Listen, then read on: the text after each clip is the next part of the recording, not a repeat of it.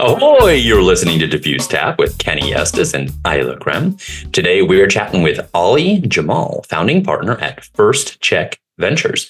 We're going to be talking about how Latin American startups can return an outsized return, how currency fluctuations and government stability affect the investment risks, and whether we are seeing a shift from the valley to the rest of the world.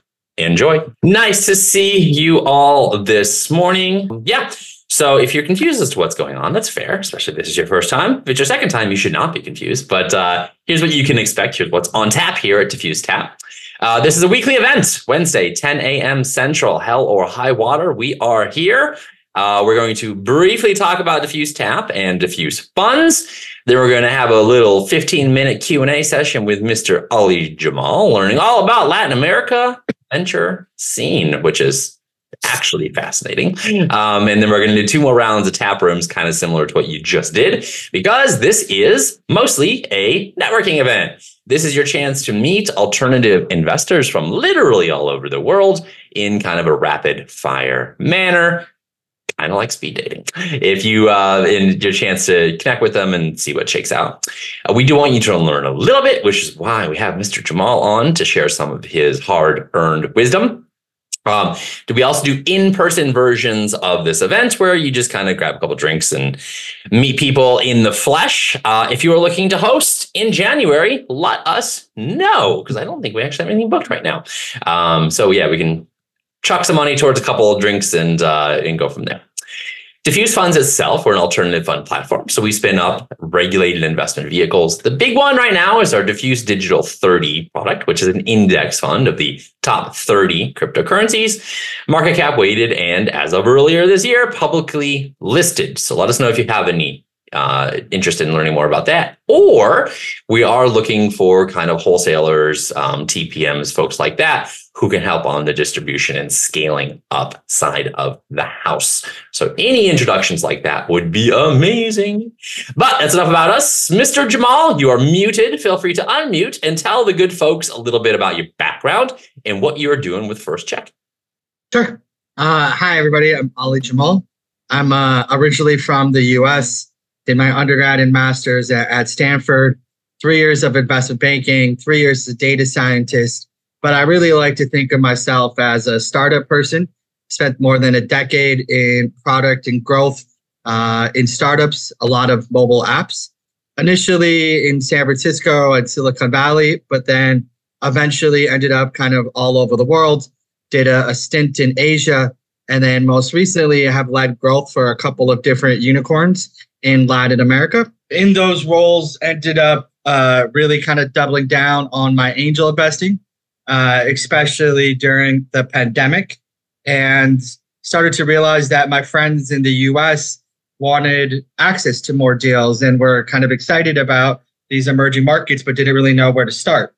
And so I created a syndicate on AngelList. That syndicate has done really well over the last 3 years. We've grown from 0 to more than 4,000 LPs. We've done more than 130 investments, deployed about $30 million and have about an 80% IRR. Realizing that the deals that performed the best and that I liked the most were early stage Latin American deals that also ended up being the hardest to raise for through the syndicate. I decided to start a fund. And so I recently did the first close on my fund earlier this year. We've made 4 investments so far. 3 of the 4 are marked up within the first 6 months. One's up 2x, one's up 3x, and one's up 4.4x. So I'm now really focused on being the first check in Latin American companies. Love it. So everybody I know who lives in Silicon Valley claims that you have to be in Silicon Valley if you want to do things with startups. Would you say they're full of shit? Yeah. And, I told that to Jason Calacanis' face earlier this year because he did a big thing in his book, Angel, about that. I think historically, right, like that was definitely true. But, the thing is that we are, now in a place where all these other markets are able to grow and able to be opened up.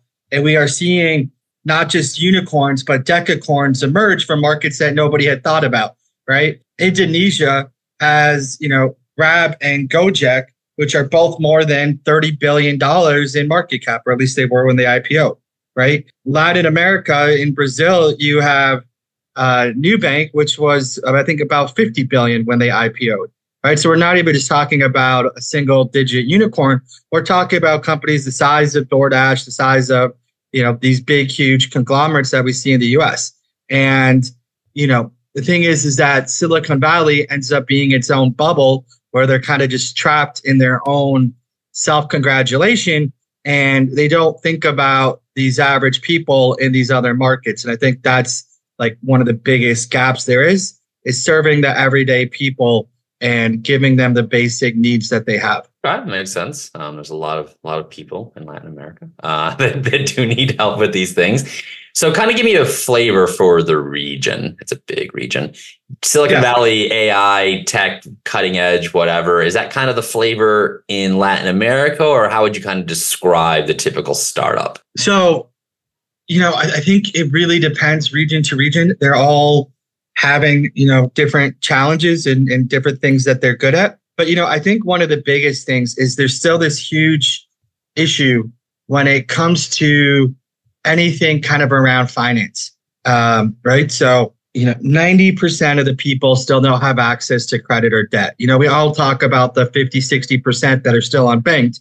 But even if you are banked, if you don't have access to credit or debt, what are you really able to do, right? You're not able to purchase things without cash. You're not able to, buy a new car, right, without cash. You're not able to buy a house. There's a joke in Colombia that you work for 80 years to be able to buy your house just to die in it 2 weeks later, right? Like the whole point is you can't have that down payment. You can't grow wealth. And when we look at the US, that's one of the biggest sources of wealth has been people being able to put a down payment on a house and the value increase in their properties, right? So I think there's this huge opportunity to just unlock these basic things that you and I have taken for granted since we've been born, right? For the last 60 years, we've had access to mortgages. We've had access to car loans. We've had access to payday loans, credit cards, right? Debit cards, all these things. And finding ways to make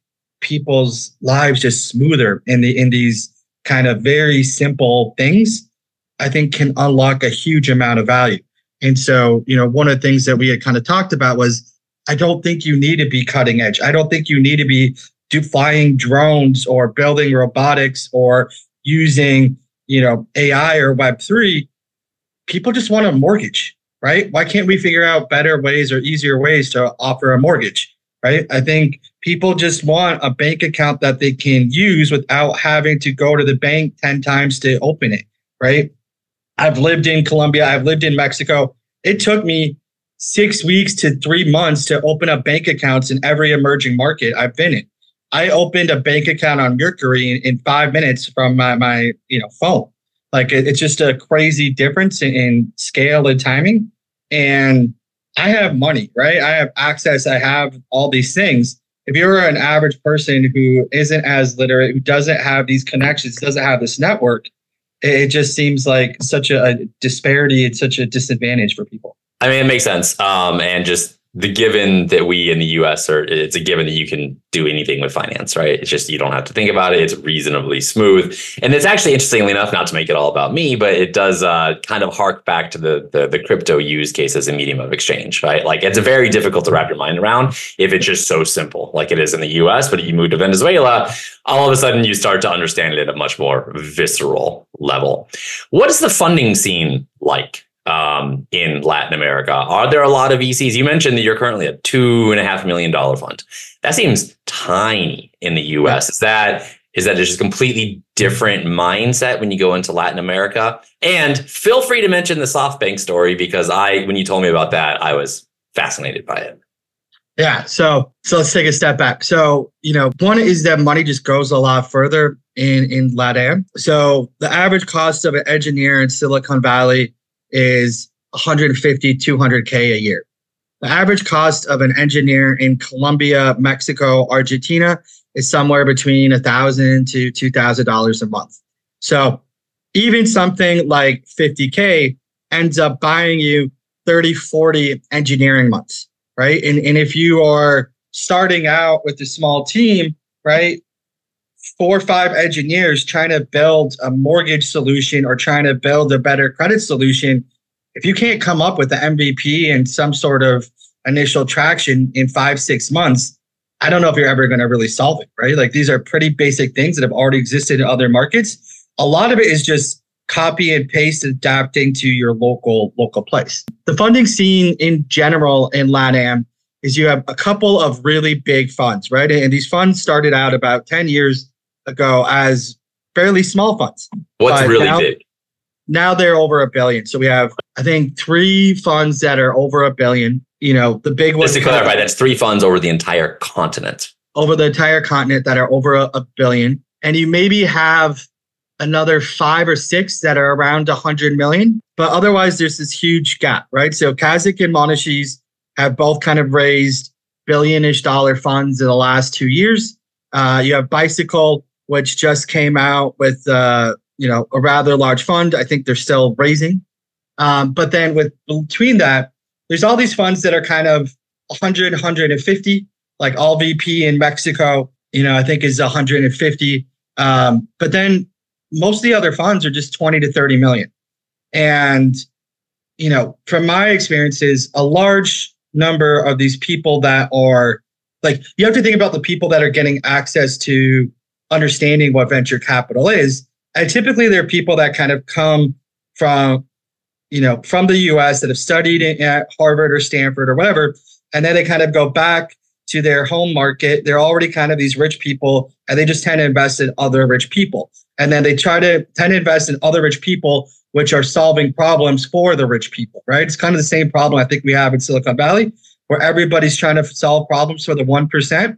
We end up with that same kind of echo a lot in LatAm until they get to a point where they are making, a couple million in ARR, 10 million in ARR, then they can be brought to these funds and people start looking at them. And so what we started to see was that there's this kind of big gap in sort of, seed, pre-seed, and then especially now over the last year or two, really in the angel market. Because most of these people that were angels were working at big companies like Rappi, Nubank, Kavak. And all those companies have kind of taken a big hit to their market cap. And so they're no longer as certain about when they're going to IPO and when they're going to get access. So the angel market has kind of dried up. And then there's kind of been this strong bias within LatAm that everybody knows it's hot, but nobody really knows who to back. So what we're starting to see is a lot of these US funds use these indicators that you would use in the US, right? And just try to mimic it. So if you were a team that were at HBS, right, or at the GSB, and you went back to LatAm, SoftBank or Tiger would throw $5 million for you at $25 million. And if you were a team that was leaving Nubank or leaving Rappi, they would do similar things, right? And so in 2020, and 2021, and 2022, we saw all these companies get formed that were just starting out without a product, without an MVP, and just getting $10 million off the bat. Now, I would say probably about 70% of these companies have shut down over the last 18 months. A lot of them have done it quietly, but a lot of them are also kind of doing it publicly and talking about it, right? And most of them say, hey, we never really had product market fit, but people kept on giving us money, and so we kept on spending it and try to buy our way into product market fit. And so, what I've been trying to do and really think about is these other people who are kind of bootstrapping and who need a little bit of cash to get to that next level, and finding those people, because those people are the ones that have actually built sustainable companies. And even when you look back into the early days of companies like Rappi and whatever, they were all bootstrapped, right? All these unicorns that are now existing were bootstrapped. None of them typically got $5 million in their pre-seed. And so, I think a lot of people want to look at these SoftBank and Tigers throwing around, $20 million seed rounds and $5 million pre-seed on nothing. But I actually think one of the bigger issues is probably like the impact that YC has had, because it was an expectation over the last couple of years that if you were a good company in LatAm, and actually I think across all emerging markets, right, that you were going to go to YC. And it became this big thing where they were taking 30, 40 companies a batch. YC has dramatically dropped the number of companies that are getting accepted, right, from around 400 to 200. But along with that, they've done this huge shift into AI, which I think a lot of emerging markets are doing. And what we saw was instead of accepting 40 LatAm companies per batch, they're now accepting 2. They went from 25 companies in Africa down to 1. They went from 30, 40 companies in South Asia down to 1 or 2, right? And so all these companies that thought, hey, we were going to get into YC, we have a good recommendations, none of them got in. And all these companies kind of need US investors because they're going to need a Series A to happen. And there really aren't that many funds besides Kazakh, Monashees, these 4 or 5 funds that could do a Series A in LatAm. And so they all know they need to get in front of US funds. But without that YC validation, nobody in LatAm really seems or nobody in the US really seems to know how to evaluate LatAm companies. Right. And so I get this all the time from people like, how do I look at this company? And I'm getting calls from all these VCs in the US like, hey, we still want to be in LatAm, but we don't know like what's going on. Right. And oh, hey, I'm looking at this, remittance company. What do you think? And I'm like, look, I've seen 30 remittance companies over the last 3 months, right? Like remittances isn't something that's super rare. But the fact is that most people aren't looking at it and don't know that there are, 29 other options. And so if you're like me and you're actually studying the market and you can go and just talk to as many companies as possible, you can start to stack rank and figure out who's actually somebody that's good and make those bets early. But I think it's really tough otherwise, because not only are there the challenges of what do people really need, these businesses are kind of unsexy, right? Like I was at a conference and there were some US VCs that are like, oh, I don't get this. Like all these companies are doing really stupid, basic shit. And I'm like, I want to invest in Web3. I want to invest in drones. I want to invest in robotics. And I was like, yeah, but people here don't need robotics, right? The average cost of labor is $200 a month. What they need is like a way to save up money for their kids to go to college. And until there's those things there, I feel like all the cutting edge stuff is kind of a secondary thing. Fascinating. $200 a month. Unreal. We're coming up on time, so we'll try to get a last one. The natural progression seems to be, I'm a LatAm company, I need US money. I'm just going to go move to the Valley within 10 minutes to Mr. Sorensen's comment there of all of the other VCs. And I'm just going to, network and get money from them. Is that happening? And if not, why isn't that happening? So I think, again, right, there was this thing of kind of going into YC, spending 3 months in San Francisco, and getting in front of a ton of VCs and then being able to go back to LatAm. Now I've seen people go and try to do it by getting into Techstars or whatever. I feel like you kind of need an excuse to be in the Valley versus just making the jump into San Francisco right away. And I also think one of the big things is, okay, yeah, you can be in San Francisco, but if you don't have the people to open the doors for you, it's kind of not really that valuable, right? And so what I've preferred is the founders who are staying in their market and executing. And then, I've seen companies that bootstrap till, 3, 4, 5, 7 million in ARR, right? And then when you're going to the Valley or you're going to New York or Miami, when you have hit those traction numbers, the doors open a lot faster. It's a lot easier for people to kind of, back you and support you. So my advice is typically like, don't worry about funding. Again, an engineer is going to cost you 10, 12, 15 grand a year, right? Like even with the relatively bootstrapped amount of money, you can get pretty far, right? Go get some traction, go get some customers. When you have that kind of backing behind you, doors open, right? And there are kind of, some pre-seed funds, some seed funds, some angels in LatAm that are in your home market that can open doors. I hope to be one of them, right? And I think there are opportunities, but I feel like just moving to the US and not being with your team, not executing with them just makes everything a little bit more challenging. Totally. I mean, it makes sense, right? I mean, you're going to be in a different continent again. And that's a massive handicap if you're trying to run a business, right? That's not going to work very well. Ollie, we're out of time. Sorry. We could have done this for quite some time. Thank you for sharing some of your thoughts. A couple of housekeeping items for you. We're going to pop into tap rooms now. Networking, not pitching. Please be kind or please respect that and each other.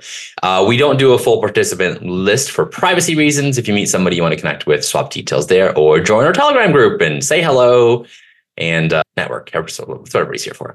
Tap rooms themselves typically starts with introductions, just do a quick round and then discuss the topic for, about 10 minutes. And Isla, what is that topic? The topic is, what are some interesting things you have seen come out of LatAm in the last year? That could be crypto, that could be financial services, that could be anything else that you might find worth talking about. I'll pop you into rooms now and we'll see you back here in just 10 minutes. Welcome back, one and all. Ollie, I forgot to warn you, but I did remember to send you the WhatsApp.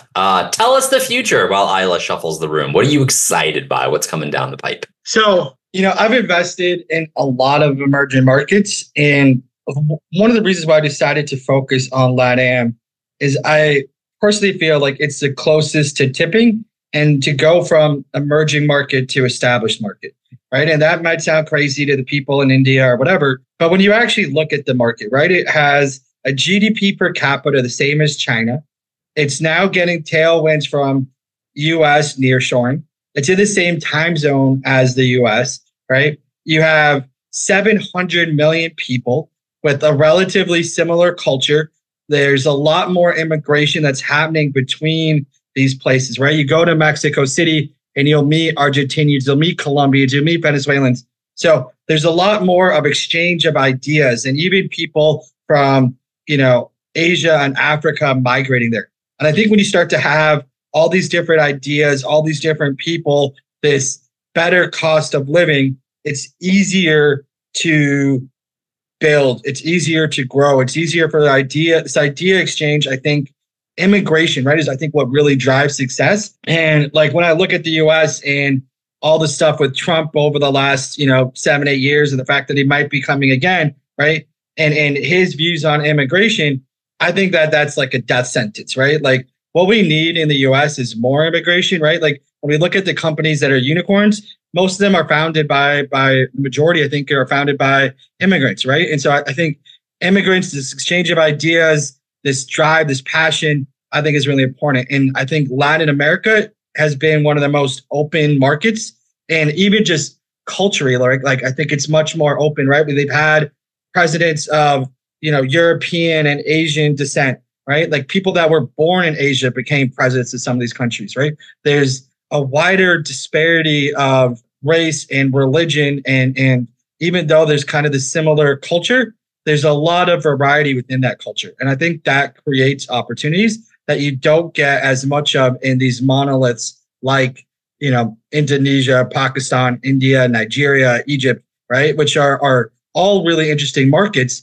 but they're all kind of closed off to immigrants and to new ideas, to people coming. They're not as open to it. And so, I think that the future of LatAm is tipping. I think the future of LatAm is becoming more and more open and is becoming, in the same way that we think about Europe, right? And maybe it's not how we think about the UK or France, but maybe the same way that we think about Spain or Italy. I think we should be thinking about Brazil and Mexico, and that it is, kind of, a place where you can, go and work and grow even as an American. And that's what I see happening. And I'm seeing more and more Americans, move to these places, work in these places. And I think that's what's really exciting, because that, again, then doubles down this whole idea of exchange of ideas and exchange of knowledge. Well, if you really believe that, you should make a fund or something to invest in it. I don't know. But no, I think the immigration thing is, immigration in and of itself is an entrepreneurial activity, right? So it kind of makes sense that the kids of or active immigrants become entrepreneurs, right? The people that do that in the first place have a particular skill. But we don't want to get too far down into the politics rabbit hole. So Isla, do you have another topic for another room? And you are muted, in case you were unaware. Unmuted. Yes, I do. The next topic is politics. How do you guys think that the political environment of LatAm is going to affect startups or emerging technology from being successful? I'll pop you into rooms now, and we shall see you back here just before the top of the hour. All right. Welcome. Let me find the right slide for the wrap up. Here we go. But first, Mr. Jamal, plug your pluggables. How can people find you? Where do you want to send them? Yeah. So the easiest way is probably just to connect with me on LinkedIn. I put my LinkedIn in the group chat. I have a website, firstcheckventures.com. That's where I kind of list my current portfolio. And then ajamal@firstcheckventures.com is my email address as well, if you want to email me. But I feel like I end up responding fastest on LinkedIn for some reason. It just, I feel like LinkedIn, I get the messages that they pop up versus on email, I have to actually go check it. So I end up being a bit faster on LinkedIn. Well done. I'm pretty sure that my LinkedIn should go straight to my garbage because I never read those things. It's a way to be better than me. All right. So up next, we did mention this is a weekly event next Wednesday, 10 a.m. Central. Blockchain banishing green washing. We get to do a little ESG, a little bit of blockchain, checking a couple boxes there. DiffuseTap IRL January. We are seeking someone who wants to call a bar and tell them we are coming in your hometown. So let us know if you want to be that person. And then Telegram, join it, say hello, introduce yourself, and stay abreast of what we're up to and take it from there. Isla, what else was I supposed to talk about? Happy holidays. Oh, yeah, that. Holidays. That thing. Happy holidays. And we're grateful you're here. And you can't believe it, but next week we'll also be here for another session for the full 4.5-year streak. That's what's happening around here. Yeah. Thank you so much for coming yet again. Yes, thank you, everybody. And Ali, thank you for sharing some of your wisdom and joining us here today. Always super appreciate to learn something new about something I know nothing about, which is Latin America. But thank you, everybody.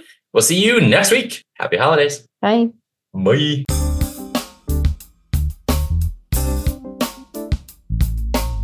That's all, folks. Hope you learned something new. If you join us on Zoom every Wednesday at 10 a.m. Central, you can also network with other fascinating alternative investors from all over the world in small groups of 4 or 5.